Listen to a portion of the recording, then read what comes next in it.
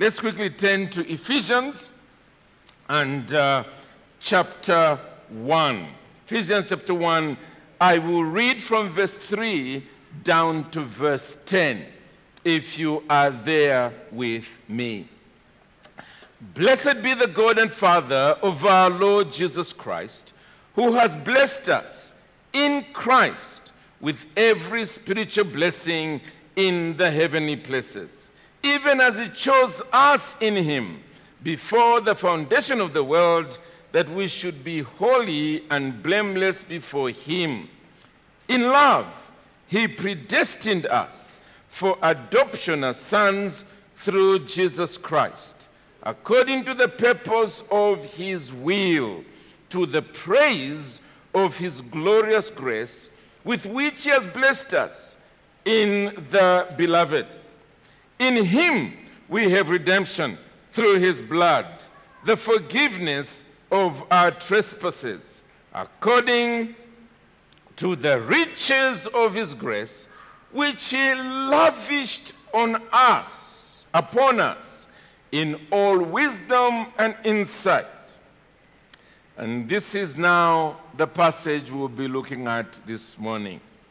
Making known to us the mystery of his will, according to his purpose, which he set forth in Christ as a plan for the fullness of time, to unite all things in him, things in heaven and things on earth. Well, brethren, we are still going through the series that I have entitled Celebrating the Unsearchable Riches of Christ. And really, the emphasis there is on celebrating. God, in his salvation, has not sort of opened a small window in the back where we can simply try and squeeze in, and we should simply be grateful that we have escaped condemnation. No, he has invited us into a major feast, a feast where we can be in a celebratory mode. And what the Apostle Paul does here is to open up something of that content. And what we have said is that verse 3 all the way to verse 14 is actually one sentence. The Apostle Paul was just talking and talking and talking from the fullness of his heart concerning these unsearchable riches. And last time we were together here, which was at the beginning of September when I was preaching, basically we saw this being brought out in the words just prior to verse 9, where he says there that it is according to the riches of his grace which he lavished upon us. That word lavished, suggesting plentiful outpouring upon us. That's what he has done in bringing us to himself. Today, we take a prophetic view that speaks about what God seeks to attain through Christ's redemption. A prophetic view. We are standing in today, but we are looking into the future. In fact, strictly speaking, we should be standing at the point where Jesus Christ comes into the world. And then we are looking into the future. Thankfully, we are beneficiaries of something of that same redemptive work of Christ. And so, today, where you are standing is completely different from where Paul was standing together with the other apostles. Because what we have seen in this worldwide spread of the gospel, they did not have opportunity to see. All they saw at that time was what was happening in what today we call the Middle East. But for us today, we've already begun to see that what God said he intended to do, he has been doing. He will continue to do until Jesus Christ comes back. And what is that? It is in order to bring the whole of creation together with one agenda, to glorify and worship him. The whole of creation brought together to glorify him and to worship him. And to do so from the heart. In other words, this is God's agenda, but now it will be our agenda as well. It doesn't matter who we might be. Well, let's quickly look at this in these two verses before us. To begin with, what God plans to finally achieve in Christ is something that he has revealed. And as you notice from the title of my sermon, it is that Jesus will unite all things in creation. He will unite all things in creation. That is something he has already revealed, so that we, even as we come into the kingdom, can know that this is his ultimate agenda. Look at verse 9. After telling us that he lavished upon us the riches of his grace in all wisdom and insight, we are told, making known to us the mystery of his will according to his purpose, which is set forth in Christ. He's made it known to us. Now, when the Bible there speaks about making known to us the mystery of his will, the word mystery is not in terms of mysteriousness, so that it is something we cannot know or we cannot understand. Rather, the word mystery in both the Old Testament and New Testament of the Bible is used to refer to something that was previously hidden, but has now been revealed by God himself. Previously hidden, so that nobody would have known what it is. And then God in sovereignty decides to reveal it to us. We notice this, for instance, in Romans chapter 16, at the very end of the book of Romans. What I want you to notice there is this aspect of it being hidden and then revealed. The doxology in verse 25 of Romans 16. Now to him who is able to strengthen you, according to my gospel and the preaching of Jesus Christ, listen to this, according to the revelation of the mystery that was kept secret for long ages. So it was hidden. But listen to verse 26. But has now been disclosed, and through the prophetic writings has been made known to all nations. I'll come to the prophetic writings in a moment. But also notice in Colossians 1 and verse 26. Colossians 1 and verse 26. The Bible says there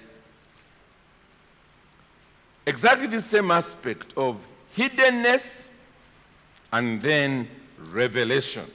Hiddenness and then it is made known.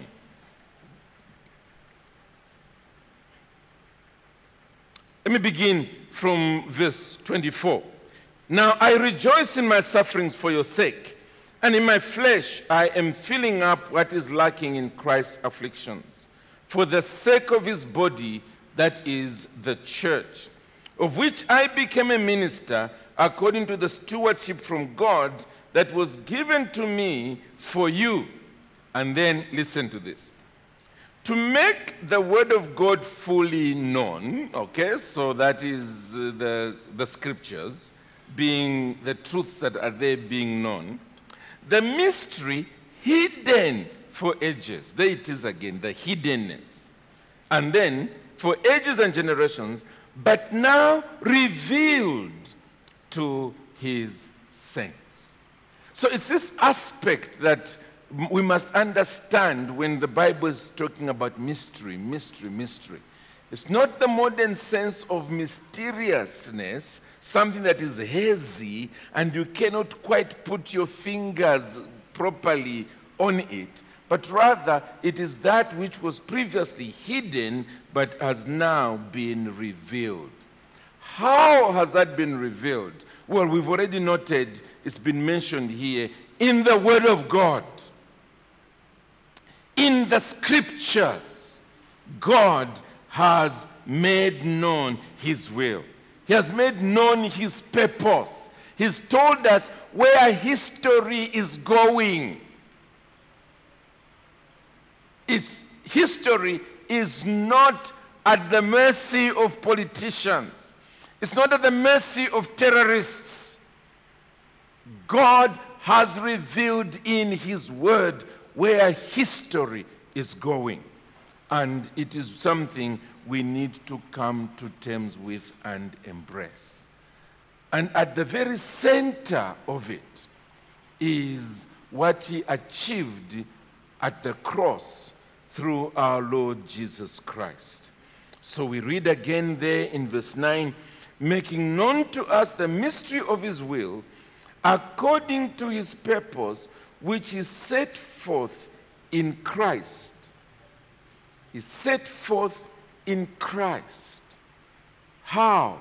When Jesus went to the cross, when he said, "It is finished," when he rose from the dead and went to heaven, and he was given the reins of history, so that he can say, "All authority in heaven and on earth has now been given to me.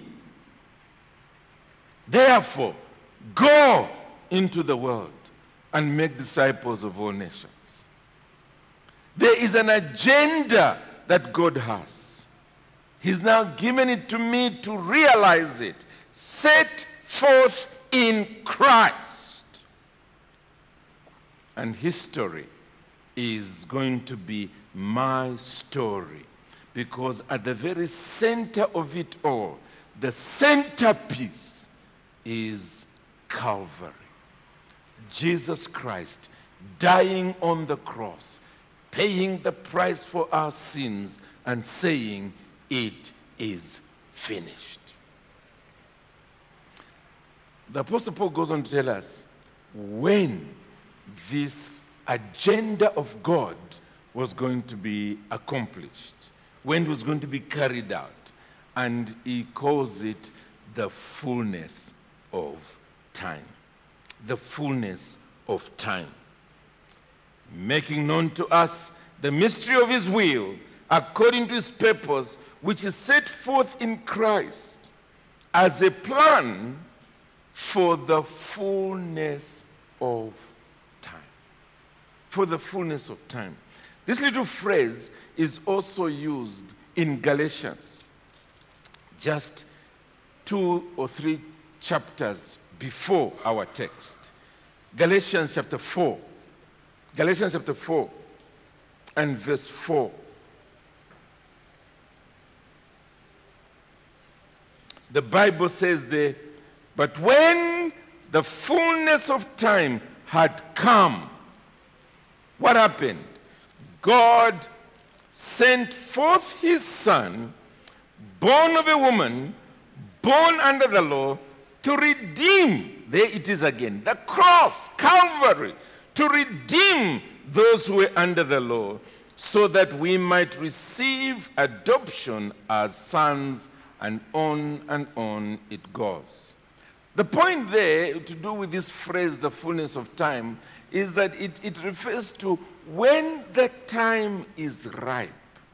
When the time is ripe, certain things begin to move into motion.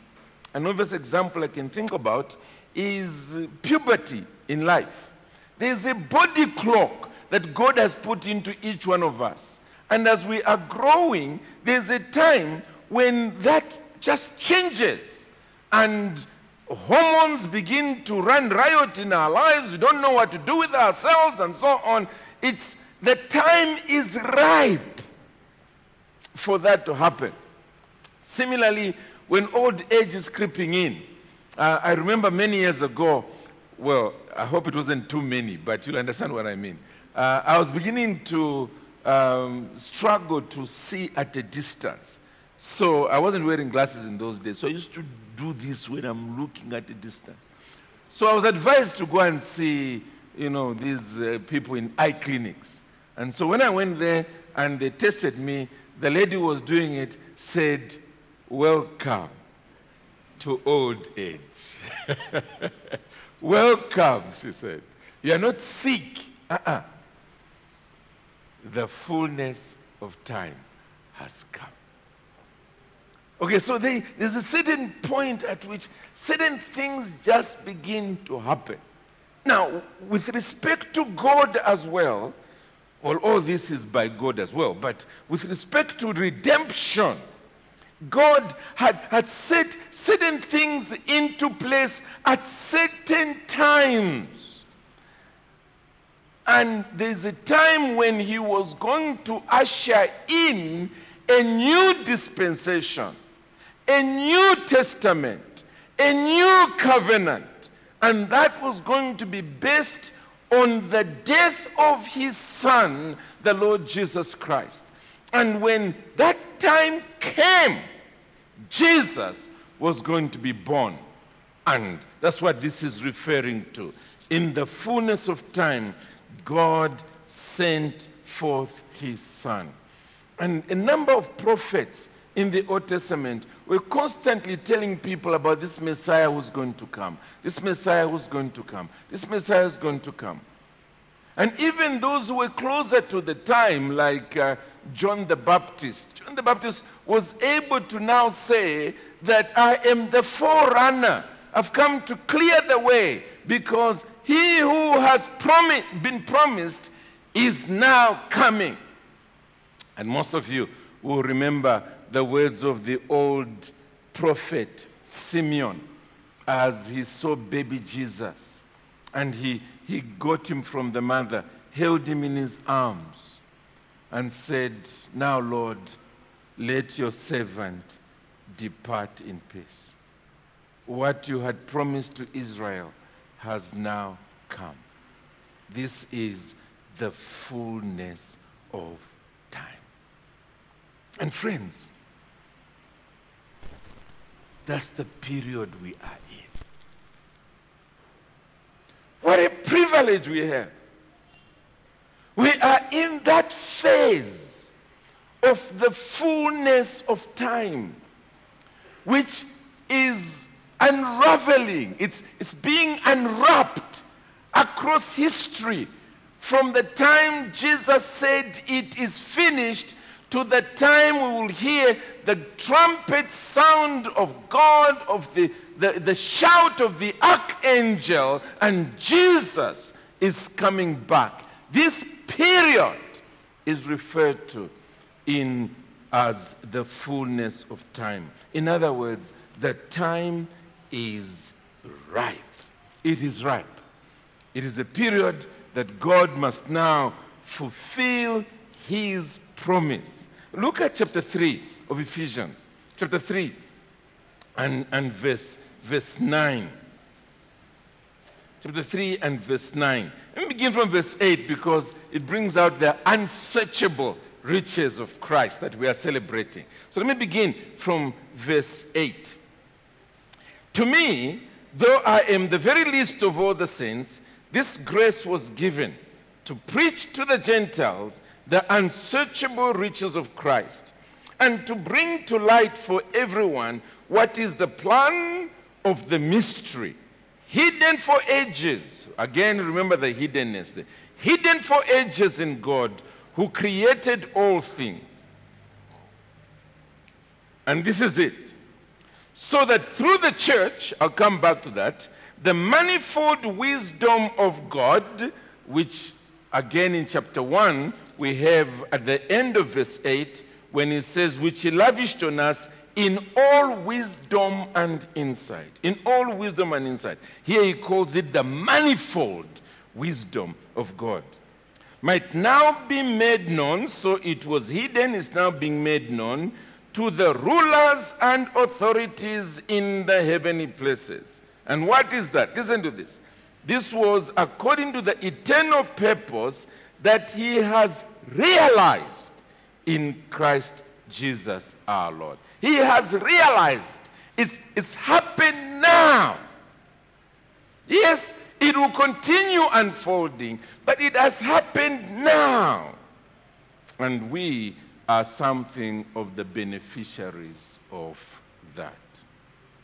Oh, brethren, I just want you to sense how privileged we are that we live in between the first and second coming of Christ, in a period when God has set into motion. A number of years ago, in fact, it's probably last year, I was seeing a small video clip on YouTube. It was absolutely amazing. It was dominoes. Now, dominoes are not very common in Zambia to most of us. It's basically, little pieces that have, they're rectangular pieces. They have a few sort of numbers on one side or the other, and, you play it as a game.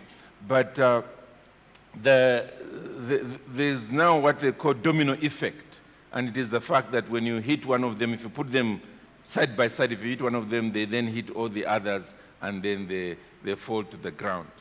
But this one was a gigantic project where they put those same domino pieces around a room in different ways, snaking around the entire room.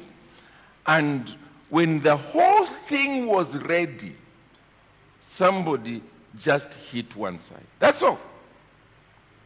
And it's just amazing how the things kept falling flat, turning around, falling flat, turning around, falling flat, and so on, all the way until the very last piece fell down. Now that's human ingenuity. But what we're being told here is that that's what God has done about history.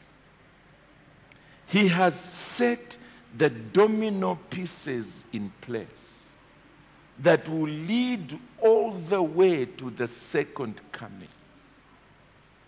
And when the time had come, this fullness of time, when it was ripe, and he sent his son into the world, he pressed bang.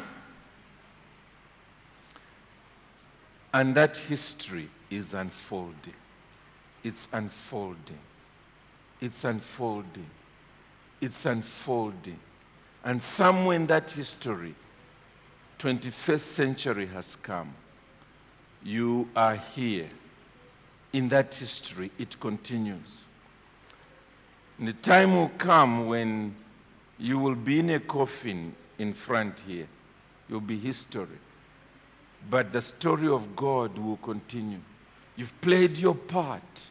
It's now over until what he intended to achieve is achieved. What is that? Well, that's what we find in our last verse there. Listen to this. Which is set forth in Christ, back to our text, Ephesians 1, verse 10, as a plan for the fullness of time, and this is it, to unite all things in him, things in heaven and things on earth. Things in heaven and things on earth. In other words, what God plans to achieve in Christ is that of unifying everything with one goal, as I hope to present to you in a few moments. And it is a goal of worshiping the triune God, worshiping the triune God.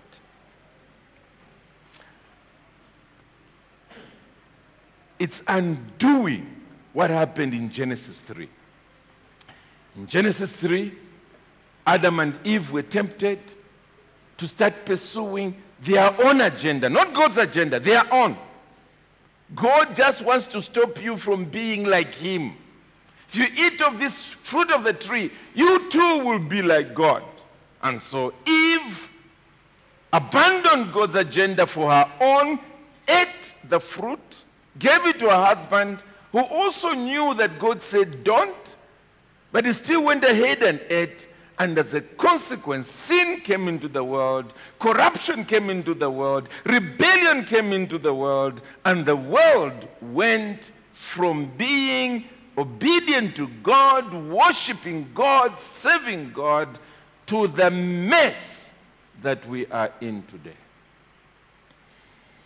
What he was now doing was to start the motion where individuals would be reconciled to him, and as a consequence would be reconciled to one another. And that reconciliation is in him, that is in Christ. He is the primary instrument who's carrying it out, and he ultimately is the one in whose sphere this unity is happening. He's the one who's doing it in an incredible way. As one by one we are reconciled to him, we are finding ourselves reconciled to one another. Our personal agendas are put aside.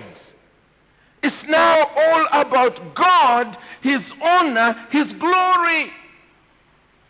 It is all about him and the great gospel cause. It doesn't matter what else we're involved in. At the center of all this now, for all those who are genuinely converted, is Christ, the triune God, that he might be glorified in and through us. And if there's a place where this can be seen, it's in the church.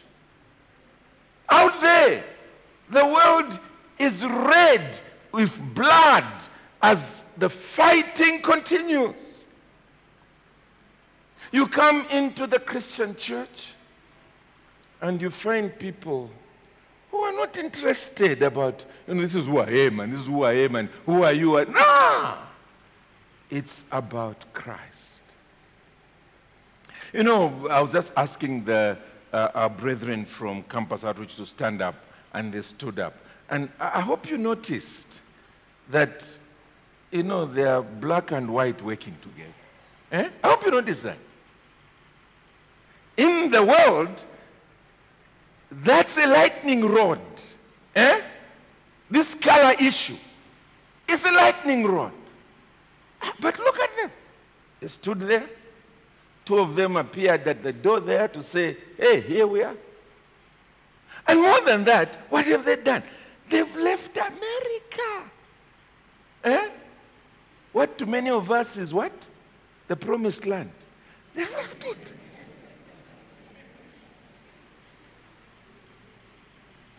For one agenda. Christ. That's what brought them in. Christ. And of course, we've thrown in our shalom as well, just so that we add our own element to it.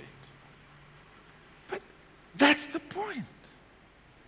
As I was preparing this message, I was also thinking about our eldership, for instance.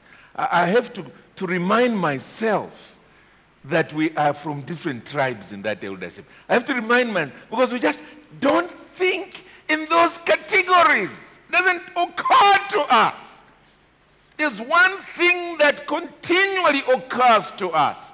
Christ, Christ, Christ. And it's the same with the rest of the church here. Christ is unifying us as we are coming to him through the door of repentance and faith, trusting in him to bring us to God, to bring us to heaven, everything else shatters into complete insignificance. Complete insignificance. One of the churches I preached in while I was in the US, they held a joint service in view of my being there. And basically, one church was generally white, the other one was generally black, and they came together for the first time in their history. They invited CNN to be present, and CNN didn't come because it does not fit the narrative.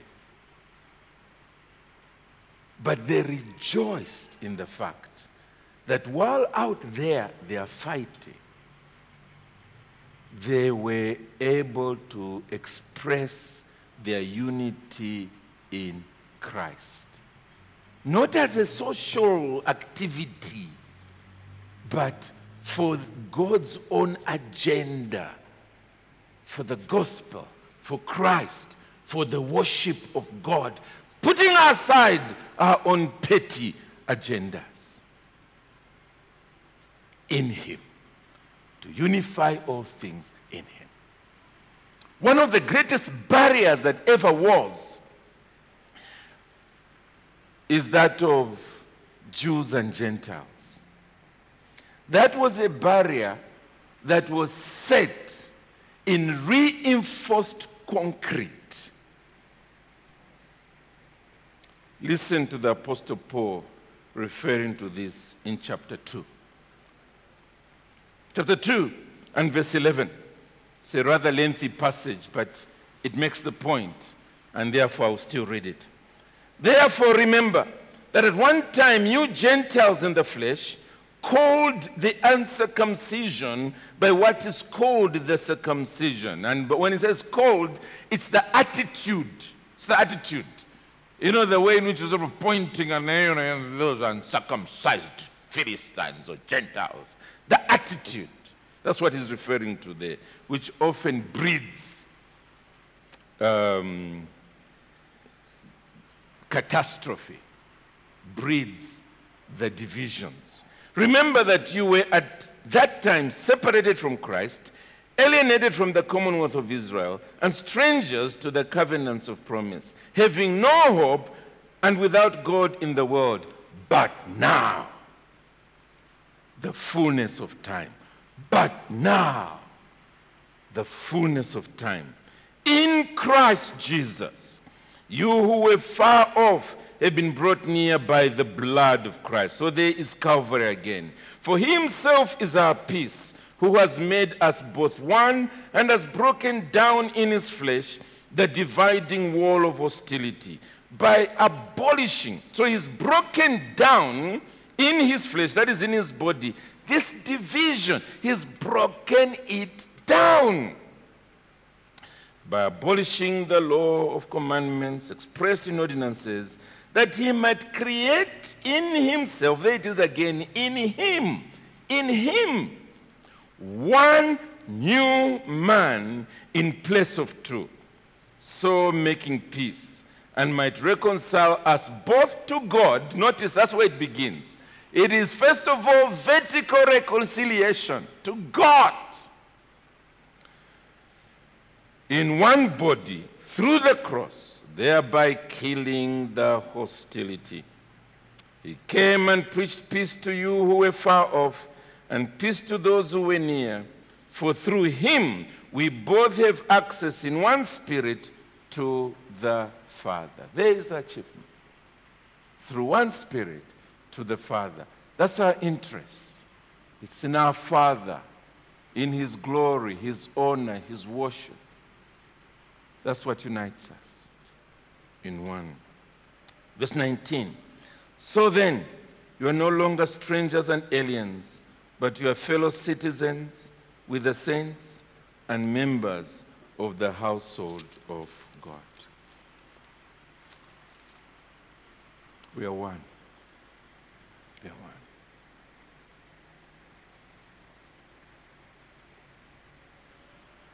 There's no sense that, no, it's us Jews now.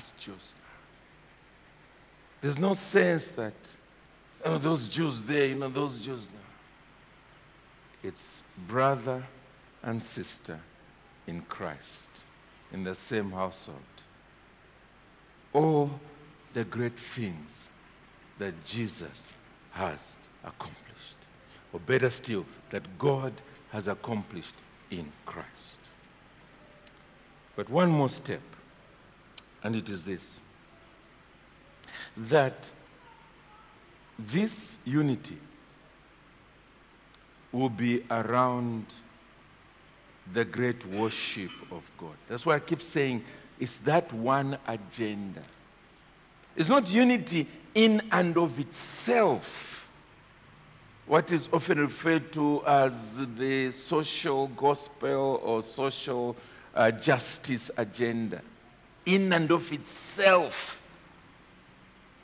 But it's about the worship of the triune God that shines so brightly that our differences pale into utter insignificance. And it's not just us as human beings, but it is the whole of creation in heaven and on earth. Let me end on that note.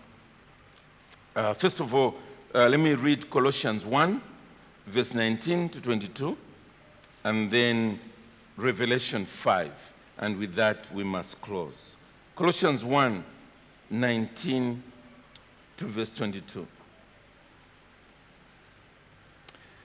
For in him, all the fullness of God, that is in Christ, all the fullness of God was pleased to dwell, and through him, notice, to reconcile to himself. I hope you're seeing that. Not simply to reconcile to one another, but to reconcile to himself all things. And we need to emphasize that. It's to himself all things, whether on earth or in heaven, making peace by the blood of the cross. And then it says in verse 21, and you who once were alienated and hostile in mind, doing evil deeds, he has now reconciled in his body of flesh by his death. And it says there, in order to present you holy and blameless. Notice the change there. It's not just to one another so that now you can call each other comrade. Comrade Mbewe. Comrade warrior, comrade. It is a transformation that makes us godly. It makes us holy. It is unto him. And to present you holy, blameless, and above reproach before him. Well, let's quickly end with Revelation 5.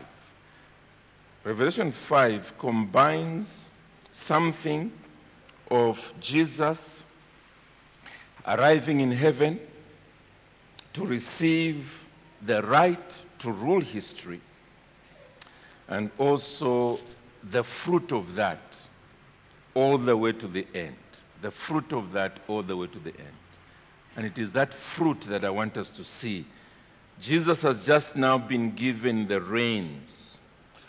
We are told that you are worthy to take the scroll, verse 9, and to open its seals because you were slain. So again, it's the cross, it's redemption, it's atonement on the cross.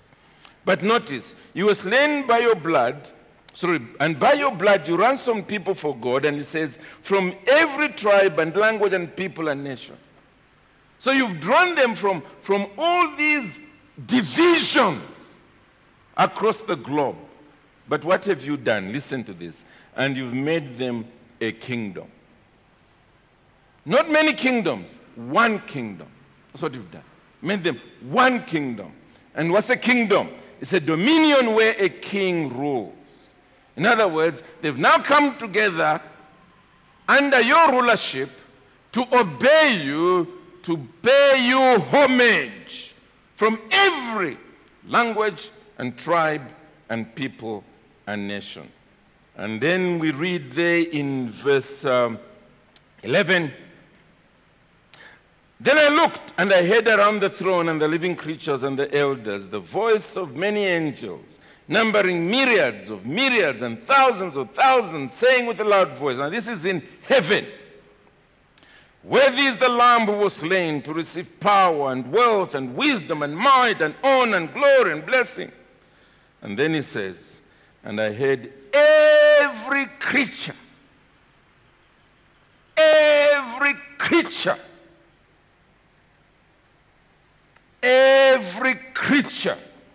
in heaven and on earth and under the earth and in the sea and all that is in them, saying, to him who sits on the throne and to the Lamb be blessing and honor and glory and might forever and ever. And the 4 living creatures said, Amen. And the elders fell down and worshipped. Friends, that's where history is going. That's where history is going. Oh, I feel sorry for individuals who play hypocrites in the Christian church. I feel sorry for them. Because it's a matter of time. They'll be found out for who they are. They will be the losers. They might sort of cause trouble here, there, and so on. And in the process, the church is smitten. It's feeling the pain and so on. But it's still in the domino effect. It's still in the domino effect. It's still going according to the agenda. Finally, the gospel will win. Christ will win. Everyone will turn around to worship him. Some, of course, with joy, because they are participants in the redemption. But as Philippians itself tells us, at the name of Jesus, every knee will bow. Every knee. Not just those who bowed on earth, but every knee will bow and acknowledge Jesus to be Lord, to the glory of God the Father. That's where history is going. May I urge you then, brethren, to come out of that little shell of me and you, Jesus. Yes, it makes sense when we get converted. Because at the point of our conversion, our one concern is my sin leading me to an excruciatingly painful hell. I better escape there. Jesus, save me. Okay. We take it for granted. But I'm saying, sooner or later, you have to realize this is not a mere hell insurance policy. This is not just about me escaping hell to get into heaven. There's a grand agenda that I have been called into, to participate in the great worship of the triune God.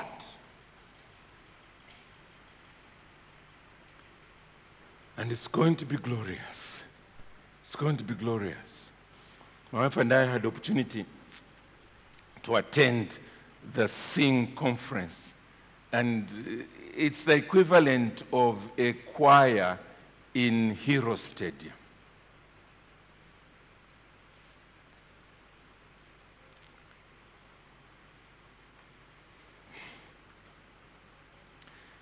It was amazing. The singing that was there. We looked at each other with my wife and said, think of what heaven will be.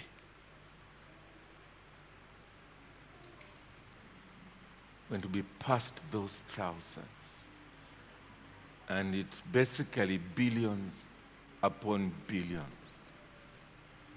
ascribing worship to the great triune God. That's where we are going. Let me end with just one part, and it is this. Are you participating in that great agenda? Are you? Are you? Do you realize it's worth it? It's worth your time. It's worth your money. It's worth your talents. It's worth everything about you to throw into this grand agenda. That's where history is going. Jesus will unite all things with one agenda, the worship of God. Is that what you wake up to in the morning? Is that what you're training for in your college or university? Is that what's happening in your soul, to be part of this great agenda of God?